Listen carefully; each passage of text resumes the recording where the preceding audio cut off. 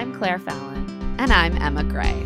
Welcome to Rich Text, a podcast about our cultural obsessions, like a new season of Love is Blind that hopefully will make us forget the one that came before it. And in fact, I think it is making me forget the one that came before it because only 2 couples ended up going through the process, and I had to Google who they were partway through this. I was like, which couples were there even last season? It's already exiting my gray matter.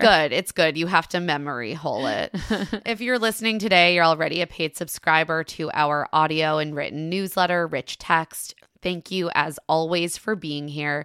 You quite literally make our work possible. We're here today, of course, because we watched the first 6 episodes of Love is Blind Season 6, the Charlotte edition.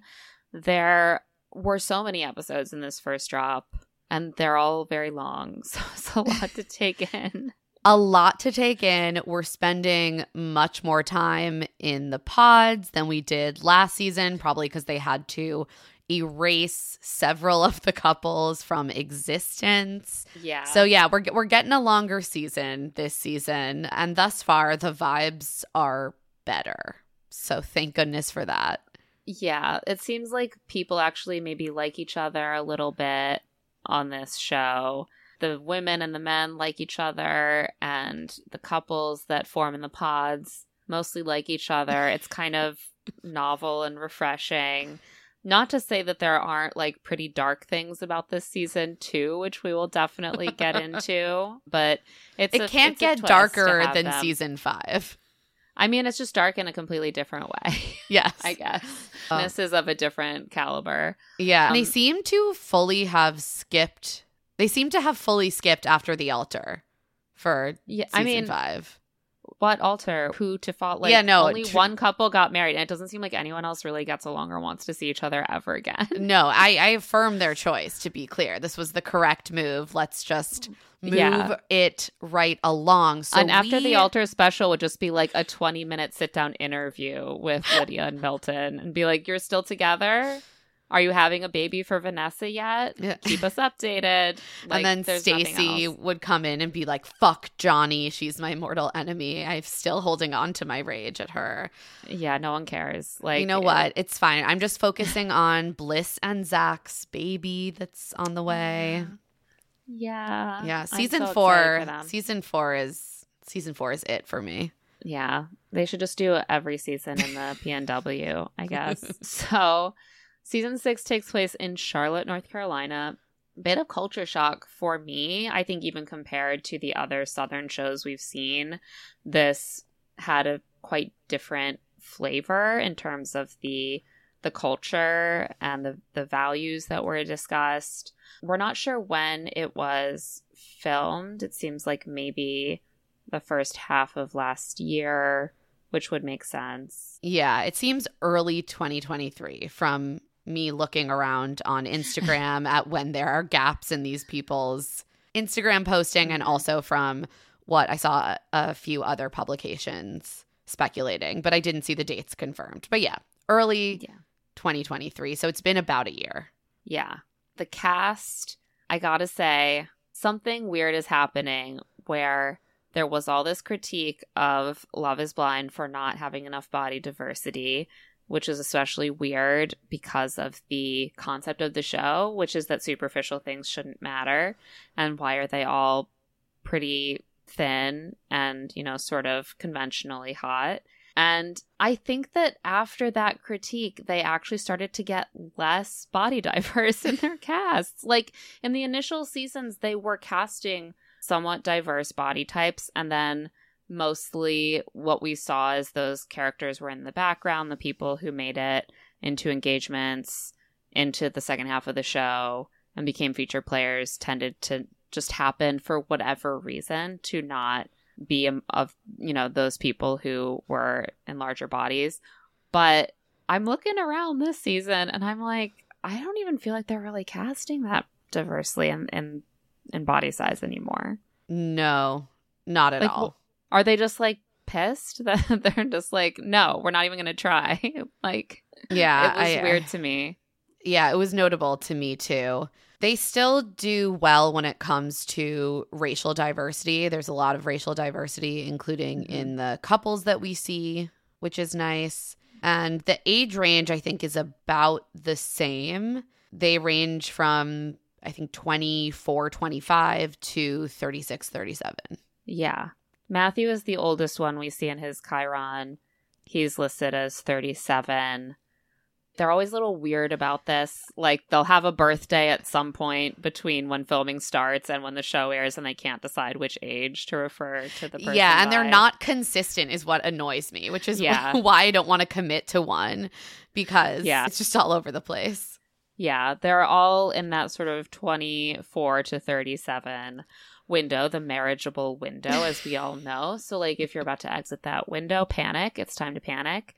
So, I mean, and we are in Charlotte, so there's a lot of traditional sort of vibes going on. It's not as surprising to me that we see a number of like 24, 25, 26-year-olds who seem really eager to start a family. There's just like a trad wife miasma in the air. Even among some of the couples that don't seem to conform to that initially, I was interested to see. Like, there just is sort of a built-in conservatism when it comes to gender roles, I think, especially among pretty much the whole cast. There are a few exceptions, but on the whole, there seems to be a very ingrained idea of what it means to be a man or a woman in a relationship, who should be the one taken care of, who should be the one, leading decision-making. And it was hard for me to tell, like, is it just that we're in the South? Is it the fact that this cast is overwhelmingly religious? Like, it felt like there were a lot of religious Christians within the featured cast.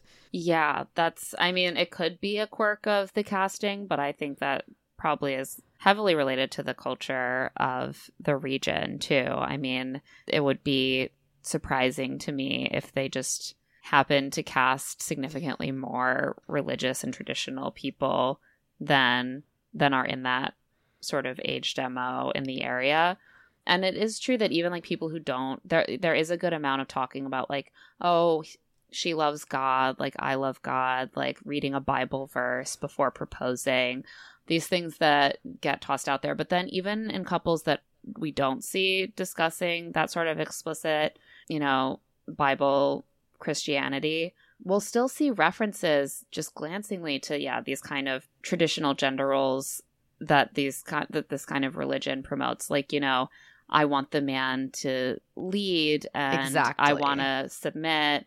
I will always, in our marriage, I will always bring my most feminine, soft self. The man saying like he wants to like be able to come to his wife and like sort of like be babied by her, like have her be like his like pillow to lie on. These things that really do speak to these very traditional ideas of the woman as like the angel of the house who like lives in her feminine, brings a soft energy that is like a respite for the man from like the harsh realities of work and life, And so even when men are talking about being soft and open, it's usually in that context, right? Which is like you're going to be you to mother me a little bit, but in a sexy way. Right. And that's a big part of those gender roles is like, yeah, you're mothering your kids together, but also you're sort of like mommy for your husband because it's your job to take care of him and nurture him and coddle him. You're like a mommy who also has sex with him. Yeah. And he in turn is also like your daddy who also, right. Like, he is mothered by you and you are fathered by him. Like he will subsidize your lifestyle and take care of you and like be a bulwark against the outside world. And also, for you. Make some decisions. Right. Make those tough decisions when they addle your lady brain.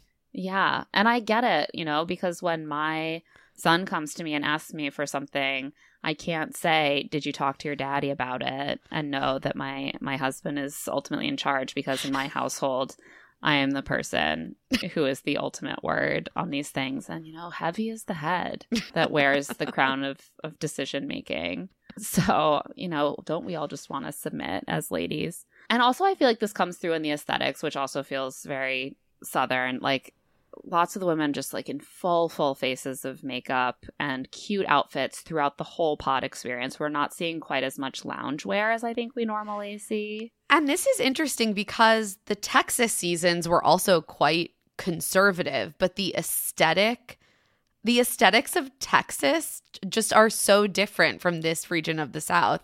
I found that to be very interesting. Yeah, there weren't like the cute lounge sets that we saw someone like Taylor, for example, wearing in the pods last season. Like, yeah, the women are wearing like bodycon dresses and heels throughout the process. Usually that goes after about one day of dating. Yeah, I mean, he can't see you, you know?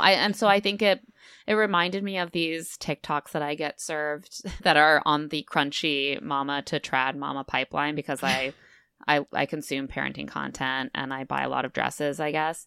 And there is always this tone of like, you have to always get yourself in the mindset of being like womanly and soft and appealing by wearing a beautiful dress while you're changing diapers. And like, if you just fall into wearing leggings, are you really going to be a good mother or wife, you know?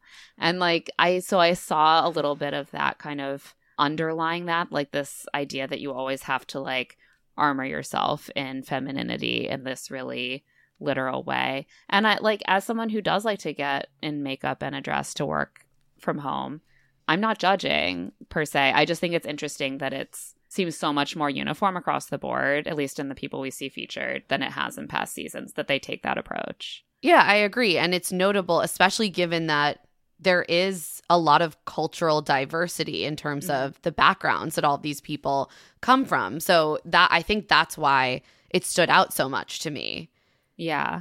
Because there was some like uniformity in terms of presentation and in terms of attachment to gender roles that seemed to cut across all of these other differences. Yeah. And then it stood in contrast to the men, I thought, because the men were not in cute little get-ups. The men were all in like Henleys, or they looked like they were going to exercise, but like the way that like a middle-aged white man does, like in a sort of like plain, somewhat sort of like swishy material looking like pants and shirt, where you're like, is he going golfing? Is he going to the gym? Is he going to work? Like, I really can't tell. It's just like this sort of like shapeless white middle-aged man wear.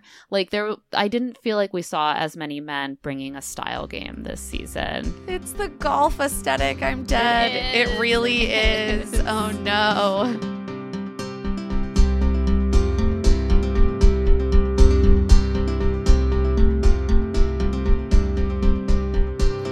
You just listened to a free preview of this week's Rich Text podcast. If you like what you heard and you want to listen to the rest of this week's podcast and our entire Rich Text back catalog, you can become a paying subscriber at claireandemma.substack.com. If not, you can still enjoy our free weekly recommendations. Rich Text is hosted, produced, and edited by us, Claire Fallon and Emma Gray. You can find the written version of Rich Text at claireandemma.substack.com. You can find us on Instagram at Claire and Emma Pod, and you can find our other podcast, Love to See It, over at Stitcher and wherever you listen to podcasts, as well as on TikTok and Twitter at Love to See It Pod. You can also find us individually at Claire E. Fallon and at Emma Lady Rose. Thanks for listening.